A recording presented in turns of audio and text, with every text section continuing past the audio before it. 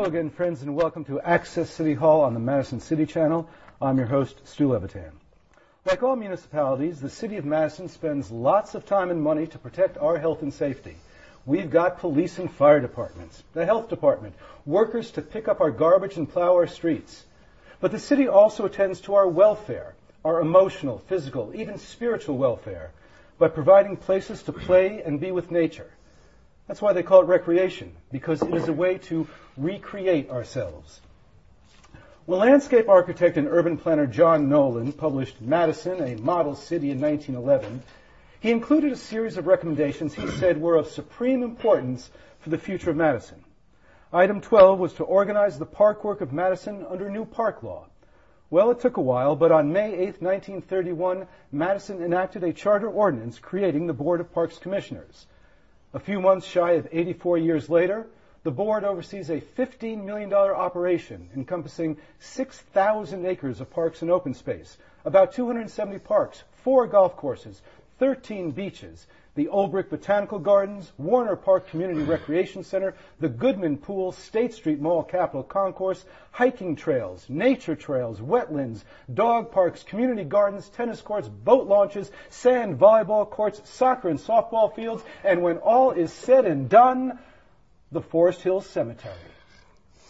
Here to talk about Madison's parks and recreational activities are Parks Superintendent Eric Knepp and the President of the Board of Parks Commissioners, David Wallner. Gentlemen, thanks very much for being with us tonight. It's good to be back. It's the middle of February. It's bitterly cold. When you were at work today, Eric, what season were you dealing with? Well, Stu, we're kind of dealing with all seasons all the time. But right now, what we're thinking about a lot is spring, and we're thinking about what's going to happen when the ground starts to thaw, which is actually only a couple weeks away on average. That transition period is a very sensitive time for a lot of our environmentally sensitive areas, and we want to make sure to take care of that. But we're really focused on getting our Goodman Pool swim lesson program registration started up. That'll happen in the 1st of March. Very excited about that. Very excited about working with the MSCR from the school district and their adult recreation components in our parks over the summer. So really busy setting the program schedule for the summer months at this point. I was reading the minutes from December, and the December minutes note that it got really cold really early, and you were put into winter mode earlier than normal. The February report from the December and January period notes how warm it has been and the damage that had done to the ice skating rinks, and the cross-country skiing conditions had been really poor, but at least you didn't have to do that much plowing. So much of your operations are outside your control. How do you plan for contingencies when so much of your activity is weather dependent? Well, Eric could probably answer that better than I can. I'm still in winter mode. Yeah. I'm one of the things I'm really impressed about with the park system the last few years is even in winter there are lots of things going on in the park system. I live near Tenney Park. There is a what's called Groove and Glide event this weekend where there'll be like a big skating party. Next week there's the park system. People come out and they set up a big screen and show a movie, hot chocolate for kids and families. It's two big skating parties coming up at Tenney. The UW women's hockey team was out at Vilas doing skating clinics for kids and adults a few weeks ago. Warner Park, where I spent a lot of time at the rec center, the new director is doing Jacob Tissue is his name, doing family fun nights. And I was out there in December, and the place was packed on a Friday night with a cold, bitter night with all these kids and families coming in, and they had a bounce house set up. They had free movies, popcorn. I think there's another one. There's a beach. They're doing a beach party in March where you dress up in beach gear, costumes. You come in and hang out in the rec center. So the system does a tremendous. I was at a Friends of Olin Turville skiing event 2 weeks ago. Not sponsored by the system, but it was a volunteer organization, and they had hundreds of people were out there at night to cross-country ski, to hike. They had a drum circle, a huge bonfire. Staff went out and groomed the trails, before the event. So there's lots of great winter activities still going on. And, Eric's got to deal with all what 6 months down the road stuff. But yeah, and the weather dependency is obviously a difficulty, or the weather fluctuation. And this November was, anybody who was here, right? November was very cold. I don't know how cold on record, but it was down there. Mm-hmm. December warmed back up, and so we lost a lot of that traction on ice. We ended up getting our ice up and running in that Christmas break period, which we really desire. And the ice season's been pretty good, a little fluctuating here and there. Cross-country ski trails are dependent on nature as well. We haven't had as many days of high-value snow, but when we've had it, it's worked pretty well, and a lot of people love it. That's a passionate user group. When it snows, they're there. And so how do we handle that? What happens when it doesn't? And people might ask that question.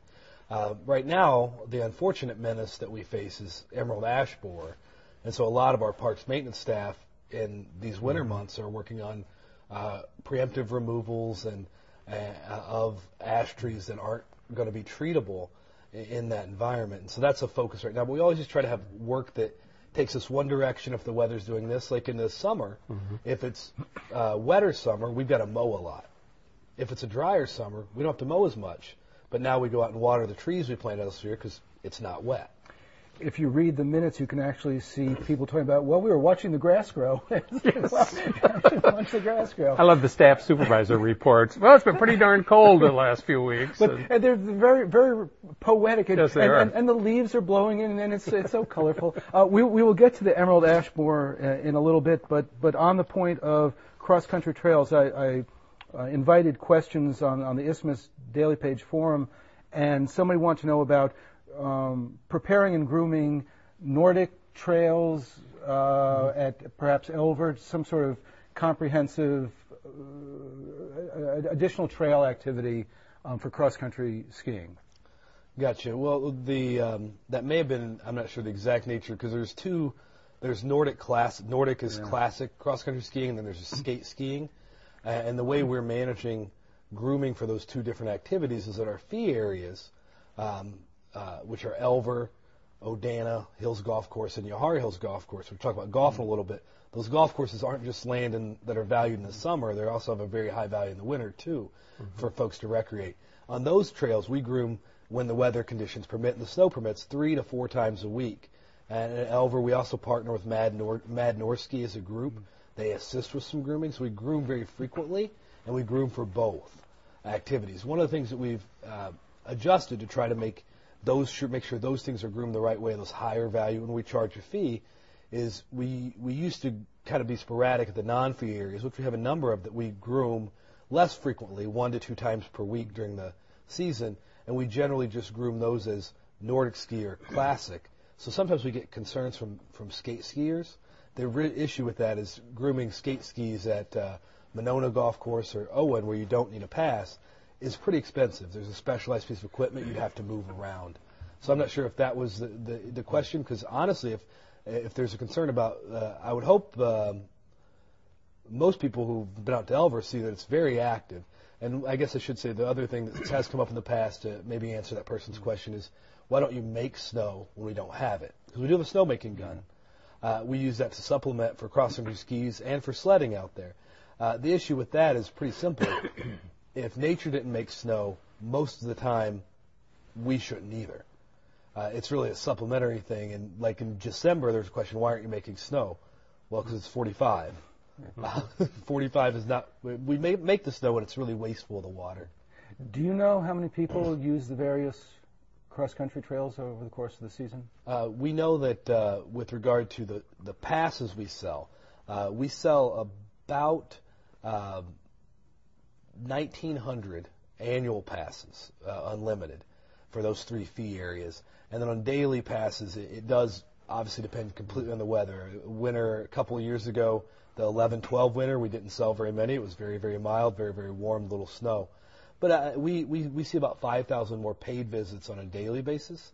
And those 1,900 people who get by the annuals are there a lot. So as far as actual user counts, I would put it at upwards of 20,000 on the paid trails uses in a season fairly easily.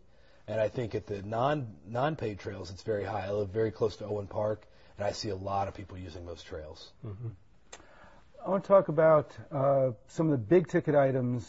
The biggest of which is the Garver feed mill. There's an RFP, a request for proposals, that has come back for people who are just joining us mid-controversy. The Garver sugar, the sugar beet factory of Magnus Swenson opened in 1905 on Sugar Avenue on the east side behind Olbrich Park, Olbrich Gardens, and it's an industrial Romanesque building, was for many years one of the great sugar beet extractor factories. It has since fallen into disrepair. If you guys don't do something with it in a hurry, the Landmarks Commission is going to sue you for degradation of a land. You better be. This is on tape. This is for degradation of a landmark facility. In 2011, a couple of years ago, the Commonwealth Development Corporation had a plan to turn it into an ARCS incubator. The economy collapsed. They couldn't get financing. It went back to default ground zero.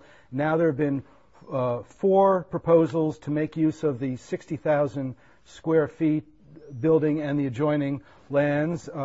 There's a proposal from the Alexander Company. Well, first let me give the context of the proposals that people are supposed to meet. It's supposed to You're grading the proposals on the following criteria. It has to be visionary, a visionary proposal that captures the community's imagination for the rehab and adaptive reuse. It has to be context sensitive, sensitive to the surrounding residential neighborhood, the North Platte, and the Garden.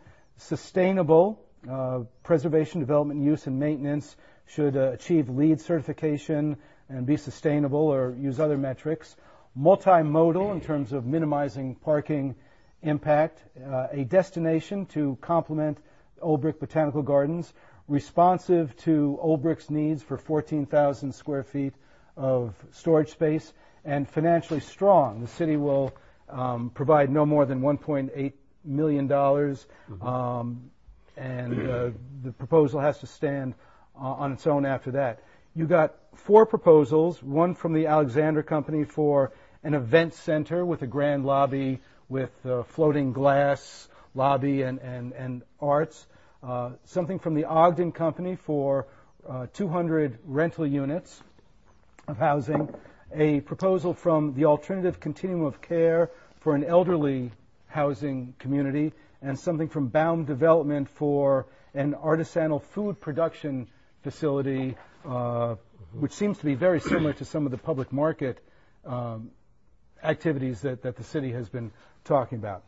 That's a brief recap of the proposals. Where does the review process stand, and where does it go from here? Well, as chair of that committee, I hope you don't sue me.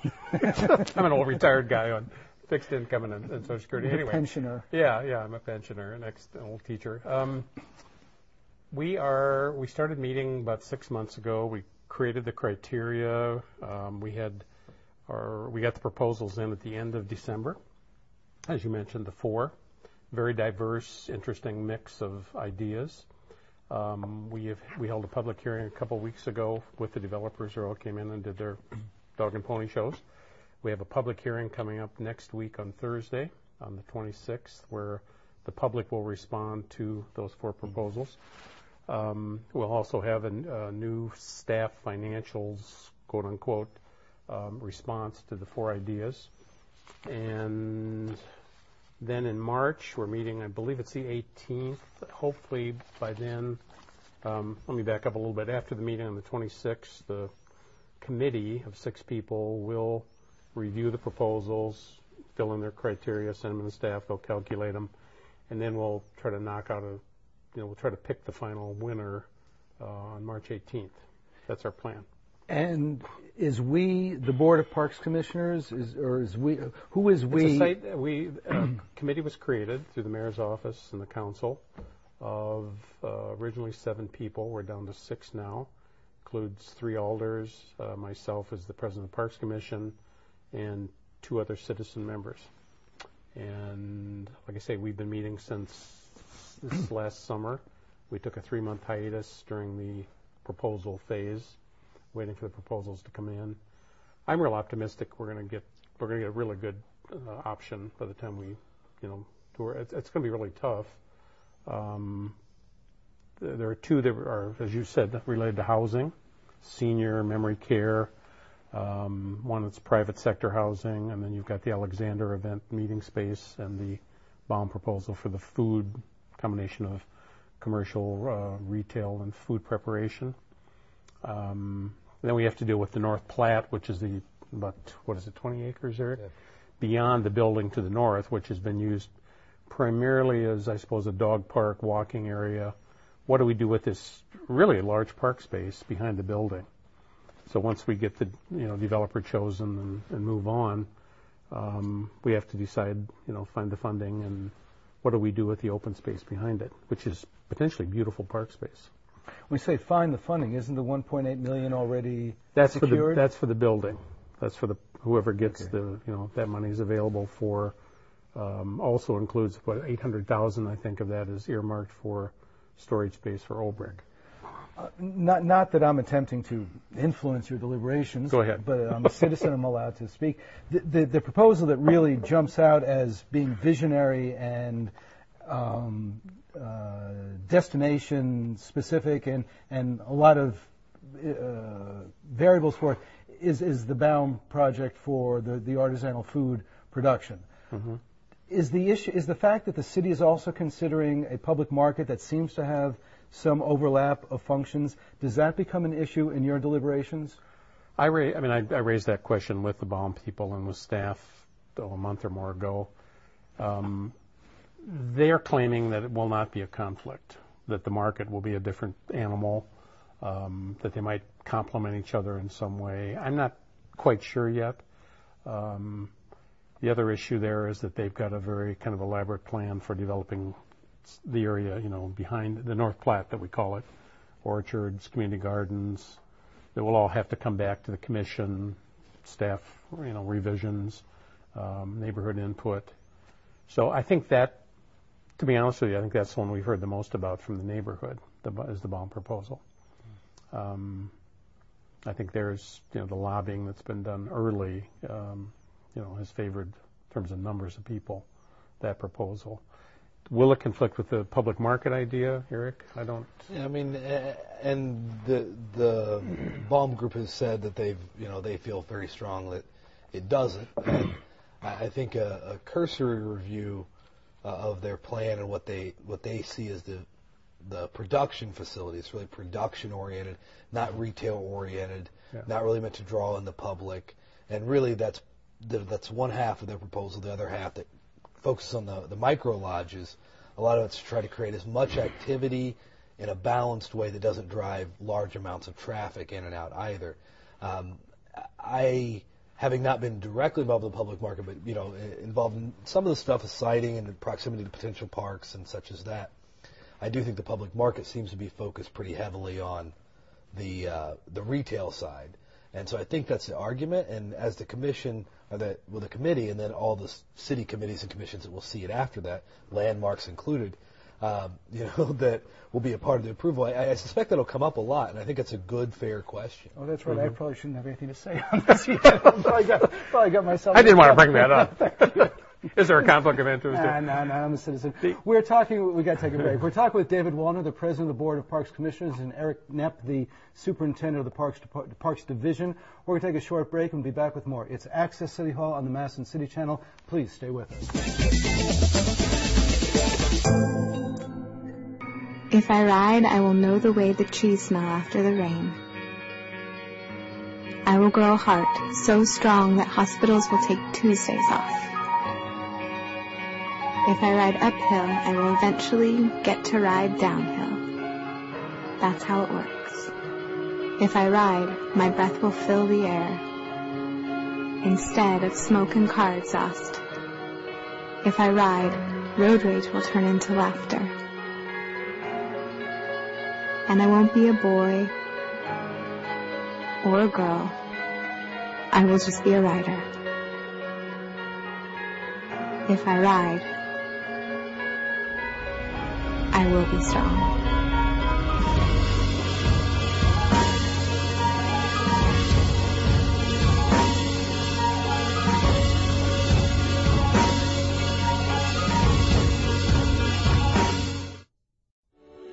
We are this close. Yes, this close. Tut direkt vor das. this close to making history. We are this close. We are this close. We're this close. This close to changing the world. We are this close to making sure no child suffers a crippling disease ever again. We are this close to making history. We are this close to ending polio. Because we are this close to ending polio. We are this close to ending polio. We are this close to changing the world. This close. Alvin, is you. It's you. It's you. It's you. We are this close. This close. Be a part of history at Rotary.org/endpolio.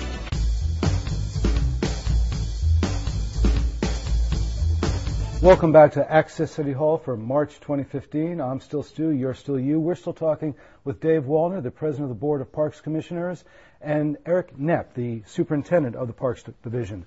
Let's wrap up just a little more bit about Garver and the prospects for getting something done before we move on. It's interesting that you've got 4 proposals and none of them really overlap each other. Does that surprise you that you have 4 discernible, distinct, different proposals? I think, for me, the word was pleased because, they weren't all housing. When we threw the line out there a few months back, we didn't know if we'd get any serious proposals. And to get 4 that our staff analysis says that they probably all can work financially. There are always risks involved, but I was very pleased that we had that kind of those kinds of options. And this can be a tough decision. We've got another month to go before we'll make our final pick. But yeah, it's been a really good process, I think. And now, when you say make our final pick, is your select ad hoc committee the decider, or ultimately does this have to go to the Board of Estimates and the Common Council for their ratification? For the lease, we'll go up the line. The Parks Commission will deal with it. As Eric mentioned, it'll go to landmarks, planning, for all those issues related to zoning and preservation. But, once our committee makes a decision, especially with 3 alders, including the neighborhood alders, we think it'll have a good chance of moving on. And you expect a decision when? March 18th is what is set up now as our final meeting. Public hearing on the next Thursday, the 26th. I forget where it's at. Well, it's okay because this will air in March, so anything that happens on February 26th. We want to be done because another winter or two of that building isn't going to survive much longer. That's why we're going to have to sue you if you don't get it done. Yeah. It's been a long slog, as you know. Okay, well then moving on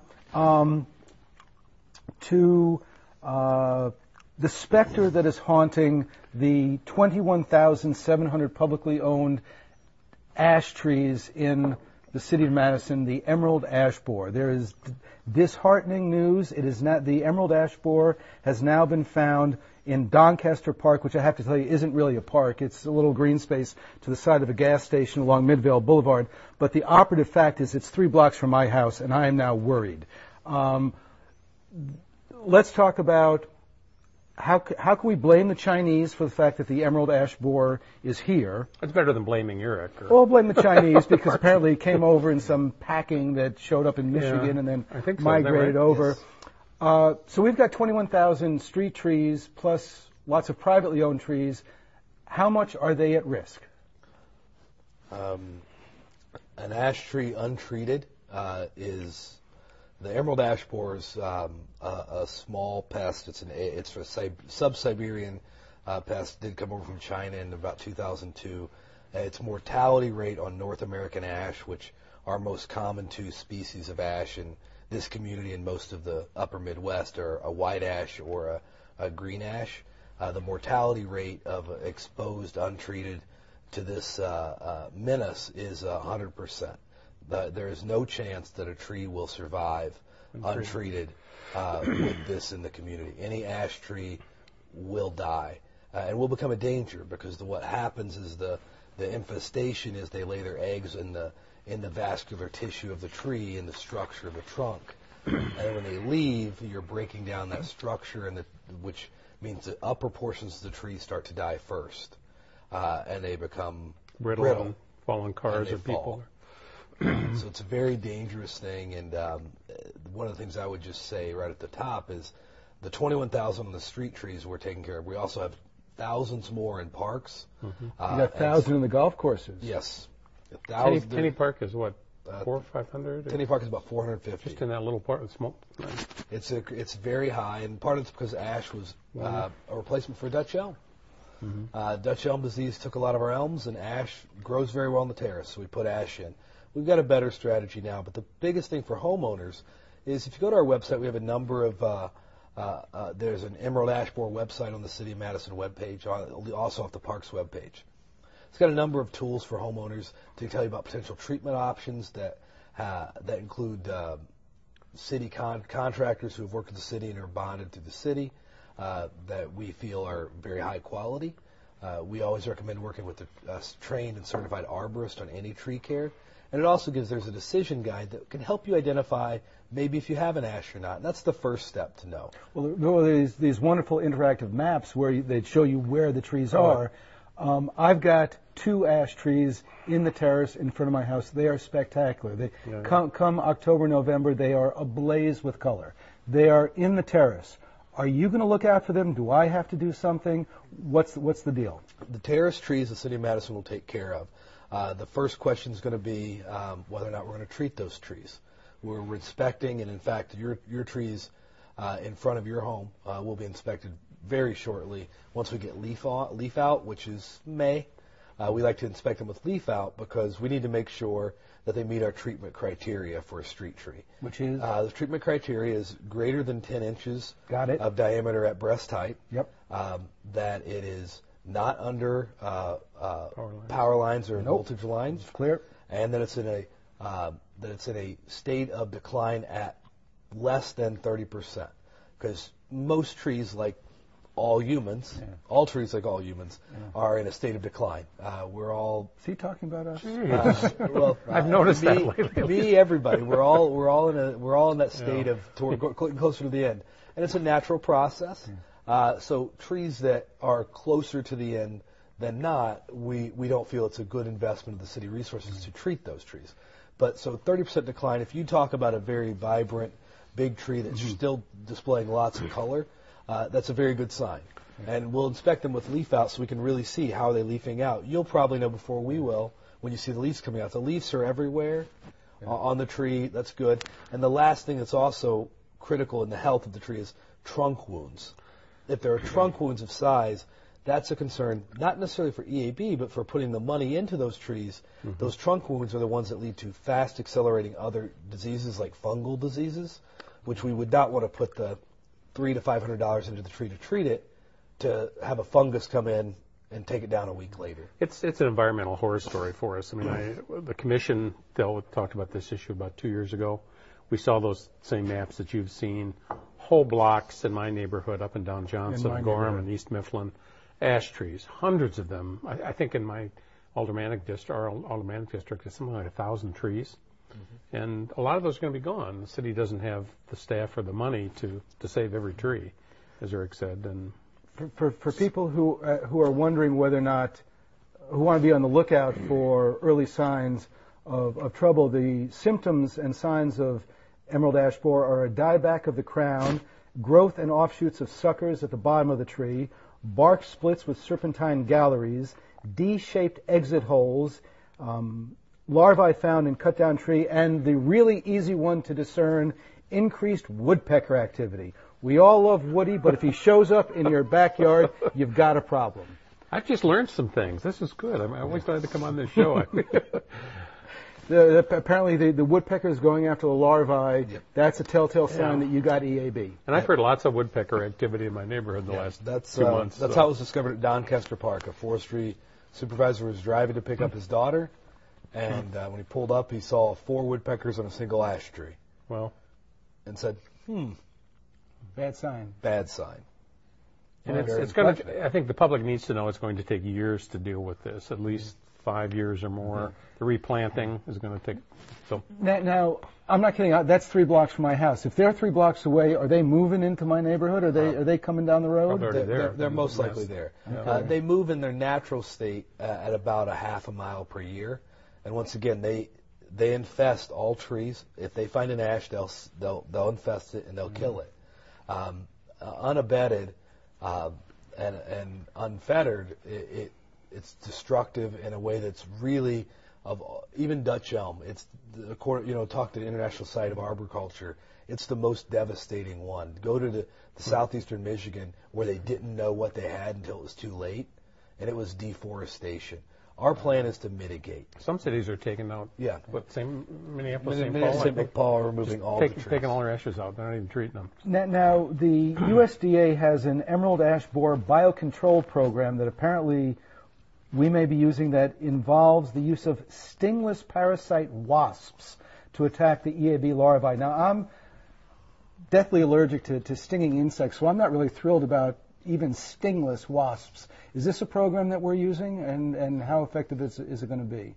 No, the city of Madison is not participating in that element of the program from the USDA. It's very experimental at this point anyway, and we feel that our professional foresters really want to focus the city resources on proven scientifically proven methods, and that even includes when people talk to us about the more organic of the chemical treatments. We're using a non-organic method. Triage is the brand name. Play on words there. But it's exactly. It's very painful, nice name. But it's proven very effective. Demonstrated for 2 years at a time. There's thought that it will be 3 or 4 years between treatments, and though we don't take lightly introducing non-organic chemicals, it's proven to last for a longer period of time, which really allows us to treat more trees. And so that's our main treatment method and mitigation strategy is to preemptively remove and try to contain zones as best we can, and then to treat the trees that are treatable to protect them. There's also an effort, and the Parks Foundation, I think, is involved in it, to allow neighborhoods to save trees within, not just on their own property, but within parks. Did the Adopt a Park Tree program, what is involved in that? Yeah, it's the Adopt a Park Tree, the current plan for the city of Madison. We do appreciate the council and mayor's support because they have added staff and funding, because treating any trees is not cheap, and replanting them, that's the real commitment from our forestry staff that we wanted to do for this city and its love of trees, and the mayor and council have supported is when we do remove trees, we're replanting them. With what? New trees. But ash? Or no, definitely not ash. Okay. We haven't planted any ash in the city. We've known this is coming for a while. Okay. We haven't planted an ash in the city in 8 years, I believe. Marla Eddy, the forester, would tell me it might be 9, but it's been a while. So we have not been planting them. What now we're doing is using a very diversified planting list that includes things for residents as well. So 10 years from now, they could dislike me a little less, hopefully, if they remember this, that we are planting trees to create species diversity in the terrace that we haven't always planted there. Oaks, including oaks that maybe drop more acorns than we would all find perfectly appealing. Some pod trees, those type of things, and that's something that historically we wouldn't do because we consider that a nuisance. Now we see a truly diversified urban street tree canopy as a way to protect and hedge against this happening again, because ash is by far the most common tree we have on the street currently. Well, can I get a silver maple if I need a replacement? No. I don't think they're. We don't plant silver maples. Just thought I'd ask. One fell on my house in my neighbor's backyard a couple years ago. Speaking of pests, geese. The last 2 times we did a Parks Department discussion with Kevin Brisky, geese were a big deal. We talked about oiling the eggs and netting them and scaring them away and making sure people didn't feed them and so on and so forth. And going through the minutes and the records of the Parks Board, I'm not seeing as much discussion of geese. Have we solved the goose poop problem? I haven't heard anything in about a year. We had this big outcry, was it 3 years ago when we first started the roundup? The city's done it, I think, has it been 3 years, Eric, or 4? the numbers of geese that were rounded up, over 1,000, I would guess. I don't know, 1,500 maybe. And I see fewer of them in my own neighborhood. For example, along the O'Hara River and in Tenney Park or at Wallner. I don't know if we've gotten a recent count, but I think people have accepted the idea that, the trade-off of eliminating a few geese versus their kids sliding around in goose poop on soccer Sunday, that's probably a good trade-off, and that they were becoming a nuisance in a lot of parks. You're on a bike path, and all of a sudden your bike, hits where the geese have been, and you end up in the ditch or something. And so we have heard very few complaints. Yeah, I mean, the complaints have went down. I think the strategy that's a comprehensive strategy is working. Now, it's not going to, there are still going to be the migratory geese, so that there's that period of the year where it doesn't feel like it's working. But the resident geese, which is really the focus of our management program, has declined. And I think it's partially related to the Roundup for certain, but all those other strategies, oiling eggs, harassment. We do harass geese regularly. We have a goosinator device, which is, it's an orange, looks like a wolf radio-controlled thing. Goosinator? Yes, it's called the goosinator. Yes. You're more than welcome to come out and try it out sometime. It dive bombs geese. Yeah, it goes on water. It's like a drone. On water and land. And we've done some dog harassment, and the education component has been huge. At Viola specifically, and I would commend the community, we had that as a real problem. You would always find people feeding the geese. That has been helped a lot by this little signage out there and our ranger program. So I would never say that we've solved that issue, but we've mitigated it a lot, and I think it's come through a comprehensive, good public policy process that at times got a little bit contentious, and that's okay. Was the goose situation an annoyance or an actual potential health hazard? There's a definitive potential health hazard, especially related to beaches and playground areas and youth soccer fields. Lagoons, like at Vilas and Tenney, the fecal matter. So when beaches were potentially closed because of high fecal content, that was primarily geese? Yes. If it's an E. coli-based closure, it's almost always geese-related. Okay. Well, I have a tip for you. Yeah. Totally different subject. We got about 30 seconds before we take a break. Billy Nelson might be coming to Bree Stevens Field this summer. Okay. I'll be there. We're working on it. You heard it here first, folks. Well, I know his publicist, so maybe we can work something out. We're going to take a short pause for some important announcements. We're going to come back and talk more with David Wallner and Eric Knepp from the Parks Commission, the Parks Board and Parks Division, respectively. It's Access City Hall on the Madison City Channel. We'll be right back. We hope you're here with us.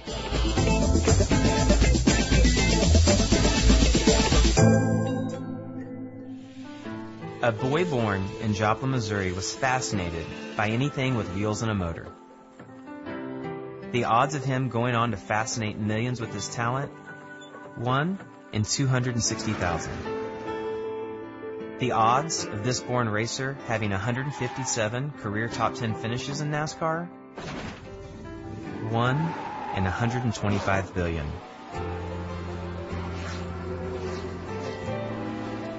The odds of him winning both the Daytona 500 and the Brickyard 400 in the same year? 1 in 195 million.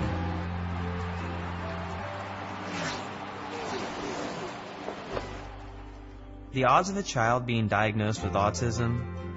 1 in 110. I'm NASCAR driver Jamie McMurray, and my niece has autism. Learn more at autismspeaks.org/signs. Nice.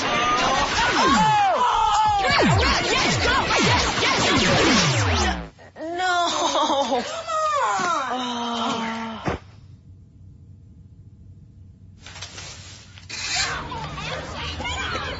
Oops. Yeah, sure. Let's go. Moms everywhere are finding ways to keep kids active and healthy. Works every time. Get ideas, get involved, get going at letsmove.gov. If you drive buzzed, it could cost you around $10,000. You'll face major legal fees, major fines, and steep insurance penalties. You could lose everything. Nothing kills a buzz like getting pulled over for buzz driving, because buzz driving is drunk driving.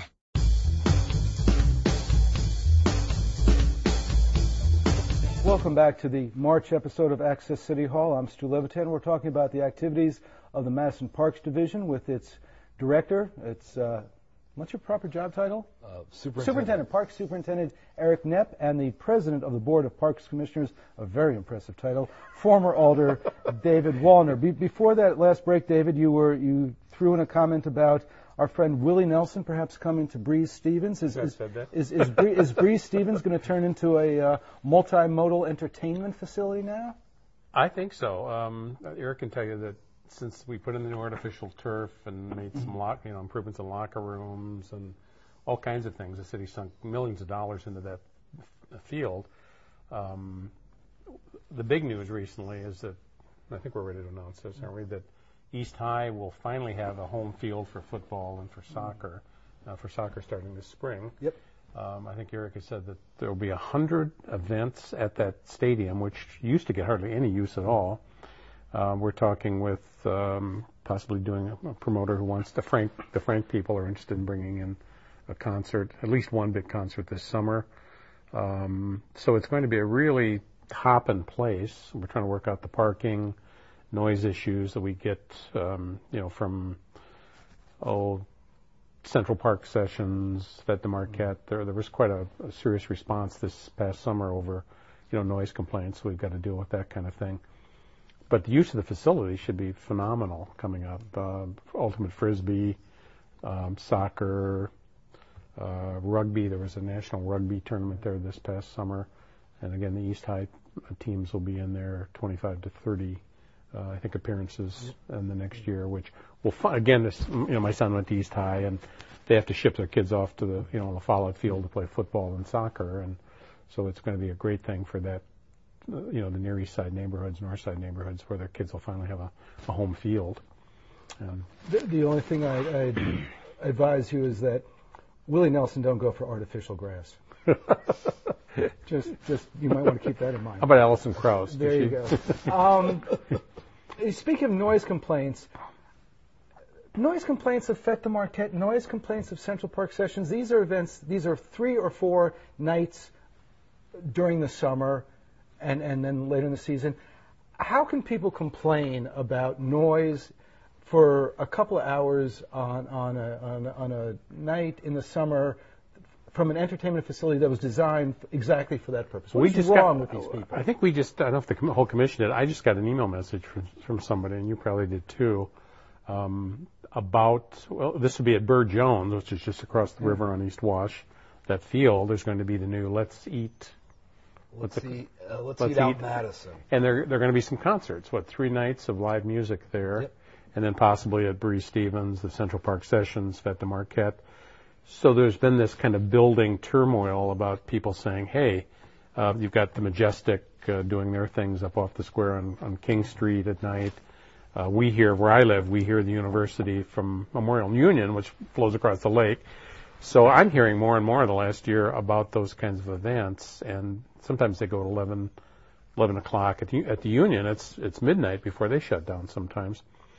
And we dealt with it in the last 2 years. Orton Park, there were a large contingent of people who live around Orton Park on the Near East Side of the Marquette neighborhood who were extremely upset that there were 3 nights of music there and the crowds.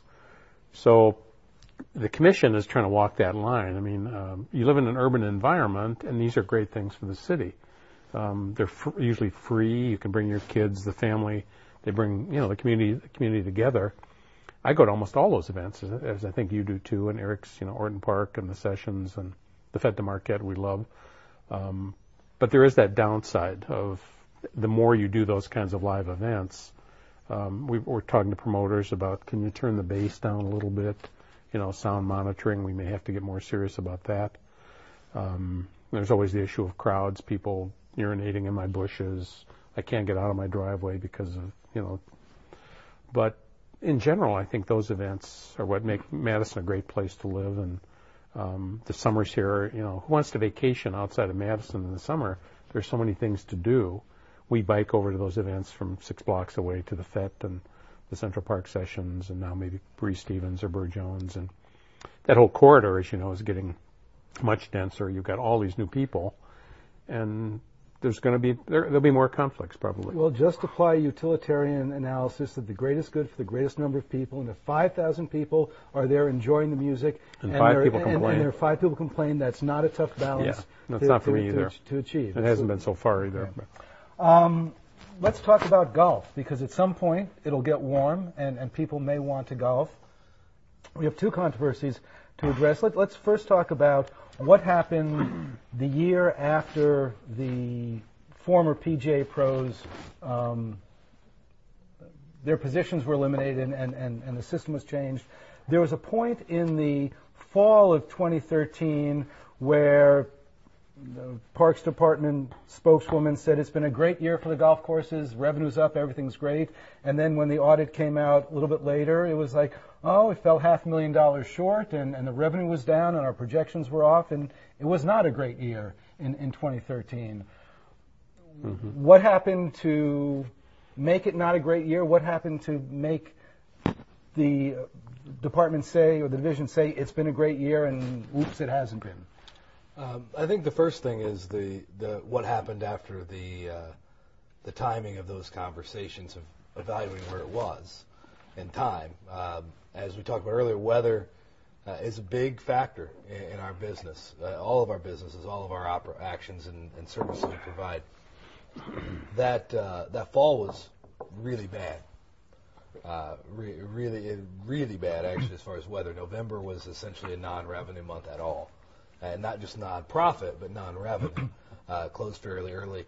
And I think a lot of it has to do with how you look at 2013 and the change. If the goal was to provide the service of golf to the community, we had rounds were up. Total rounds played went up and year over year. League retention rates were very high, and we added some new leagues. Outing rates didn't fall as far as we were concerned they might, because uncertainty with outings is a quick way to see a change. We've seen an uptick back. And then you also have to deal with, we had to deal with the fact that there were cost overruns in certain areas that we hadn't anticipated towards the middle of the year, because we were making some investments, as we said we would. We've invested in fiber optic, which sounds like a silly investment, but at Odana Golf Course in 1 year we spent $25,000 in 2013 to put in fiber optic connections to the clubhouse. That doesn't just, and that was paid for by golf funds, by the way. It benefits those cross-country ski trail users today too, but we made those investments because it eliminated a significant cost profile in operating going forward. What is the fiber optic? So for internet and telephone, we're now connected to the city network. It allows us to use credit cards in the winter, which we used to not be able to do. Free Wi-Fi. If you go out to the facility and you're golfing, you want to have a beverage after your round, you can pick up free city Wi-Fi at the facility. But you can't have a hard drink. You can have beer. Currently, you cannot have a hard liquor beverage. One of the things that makes to me my parks involvement fascinating is the pace of change.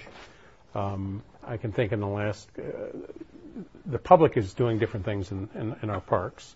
One of the things we've been talking about, slacklining. Who'd ever heard of slacklining 5 years ago? Disc golf. Pickleball. You know, pickleball is a new sport for seniors like you and I, and Eric's not there yet, but we're going to pickles. You have a racket and you hit pickles up in the air and you catch them. All right. But no, it's a new sport, and I've had several people on the streets come up to me and say, "I'd like pickleball lines over at Tenney Park." You redraw stripe the lines to shrink the court. You lower the net a little bit. They're just driving you. They're just making it up. I've seen it now. I finally seen it. See if they can get you to do something. No, isn't it a new thing? Yeah, and slacklining, cyclocross. I've gone to several meetings this last year on cyclocross racing in city parks, and we're trying to find spaces where these guys can go and they jump barriers. Steeplechase with a bike. Yeah, steeplechase with a bike. It's like, who'd ever heard of that 5 years ago? So golf, and that segues into the issue of golf. nationally, I think numbers are showing that fewer people are probably golfing. You know, the theory that a lot of business was done on the golf course. Will the millennials and other generations go to the golf course to do business as a place to socialize? And we have 4 courses, and there are a lot of physical plant demands that we need to upkeep. Is really expensive to keep courses up. And will there be a decline in the future of golf courses, less demand? So is the question of whether or not we need 4 golf courses something that the golf subcommittee and the Board of Parks Commissioners is or should be looking at? I think our perspective in Madison Parks right now is we're in, we have transitioned. We feel like this model gives us the best opportunity to maintain a sustainable business model for the 72 holes at the 4 courses. I do think that, should we continue to struggle, should the marketplace not recover, because there has been this shedding of golfers, and in the Madison marketplace, a boom in golf courses. Yeah. 1985 is, a golden year in the history of Madison municipal golf. According to everybody who's around. In 1985, the lines at Yahara were very large, and but there was no U Ridge. The Oaks didn't exist, nor did Door Creek. The number of holes was in the Madison market, Dane County area, was maybe 180 fewer holes than today. So any business person can tell you that it's a challenge when you add a lot of supply and you decrease your demand to make that work. I think we have a model that makes it possible, and I think we should be kept and held to a standard of operating an enterprise that we've set up. Yeah. And our commission, I think, will be watching it very closely. Should that model not work over the near term, it should demonstrate that it just isn't getting there, I think that conversation would be something that the decision makers should and would and could consider. I think almost every small town in Dane County now, and the surrounding counties, you look at Stoughton, Mount Horeb, New Glarus, they've all got golf courses. I don't know how many total courses there are in the county, but all of those towns have their own golf course. In the past, those people might have come into Madison to play at Yahara Hills or Odana, and they've got their own course they can go to now, country club courses. So I think it's something we'll have to look at in the next 5 years. Where does that analysis start? Does that analysis start with the two hard numbers of how much has supply increased and how much has demand dropped, and then you go from there? I mean, once you quantify that, is that where the analysis starts? And if so, then where's the next question? Well, if we have a surplus of golf courses, which is the one to get rid of? And is that analysis based on what the most valuable land is? How does that analysis proceed? I don't think we're there yet, to make that consideration. But as Eric said, it's a numbers-driven game. If we're not taking in the revenue to keep the courses up, at some stage we may have to bite that bullet and make some changes. I don't know where it'll be, but and for us, once again, we're operating as an enterprise fund. It's our only enterprise fund. Which means what? An enterprise fund means it's designed to be fully self-sufficient, not just operating but capital. The golf enterprise pays taxes to the city of Madison. So, in operating it that way, as long as that's the direction, which it has been for a long time, and I don't foresee, I don't speak for them, but the mayor, the council, or the Board of Park Commissioners looking to subsidize golf. It's done in some communities, but if it isn't going to be done here, which it hasn't been for a long time, then should we fail to, sustain ourselves, I think then the conversation does become one that is numbers driven. Because if the business is to be a business and it's failing, I think you have to evaluate what makes the business not fail. We don't subsidize, or the city doesn't subsidize golf, but it does subsidize the botanical gardens. Yes. $1 million, $1.2 million into the Olbrich Botanical Gardens. The Olbrich Botanical Gardens, part of Olbrich Park, one of the wonders, a great legacy of Michael Olbrich, one of the great men of Madison's history. David Aarons thinks that we should be charging non-city residents, 12 and older, $5 to visit the gardens would raise about $1 million a year. It raise about $1 million a year. It's a very popular tourist destination, but 40% of the visitors are from outside the city. Is charging admission at the Olbrich Botanical Gardens to non-city residents something that should be considered and possibly implemented? I don't think the idea has any traction yet. I've talked with David about it. I think the board, the Olbrich Botanical Society board, is not enthusiastic about it because they're worried they'll lose a certain number of visitors who won't want to pay the fee. Olbrich brings in, what, 250,000 visitors? 290,000 last year. Per year. And I think, he's got to convince some of the other alders and staff out there. It's a new idea. Whether it would be $1 million, I've seen various figures, 700,000 a year. I don't think there's a lot of enthusiasm for the idea yet. But, if times get tougher and Eric? Yeah, I'm a firm believer in, trying to insulate the taxpayer to the extent we can, and through fees and revenues where appropriate. I've met with Alderians at multiple occasions and shared some of the concerns we have at the staff level. The first and foremost is what is the impact on visitors? Because of in the Madison marketplace, a free and accessible opportunity like Olbrich is not unique. There are a lot of free. There's the Arboretum. The Arboretum, Allen Centennial Gardens, the Chazen Museum, the Historical Museum, the Zoo. There's a tradition of this in Madison. So it goes beyond what other communities do, and I think we have to take a good look at what we are in Madison and how we work, because charging for something that gets 290,000 visitors and really sustains, I think, it obviously helps the businesses in the Atwood area and that neighborhood to sustain, the restaurants and those things. 290,000 visitors is a lot of people.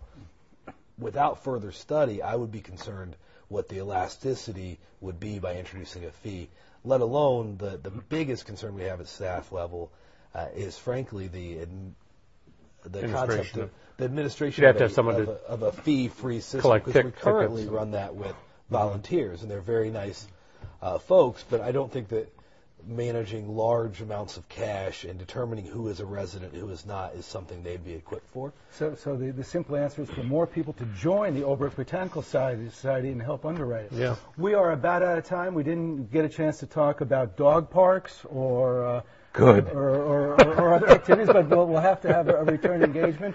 One word answer, your single favorite thing about the Madison parks, your single favorite activity.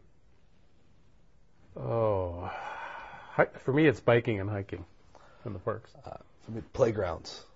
Okay. You got kids, younger kids. Yeah. Everyone has their own favorite parts about the Madison Parks Division. We hope that you make good use of it. If you want more information, go to the City of Madison website. They've got a lot of information about the various activities and engagements you can participate in the Madison Parks. My thanks to David Wallner, the President of the Board of Parks Commissioners, and Eric Knepp, the Parks Superintendent. And on behalf of everyone here at the Madison City Channel, thank you for watching. I'm Stu Levitan. We'll be back next month with another edition of Access City Hall. Until then.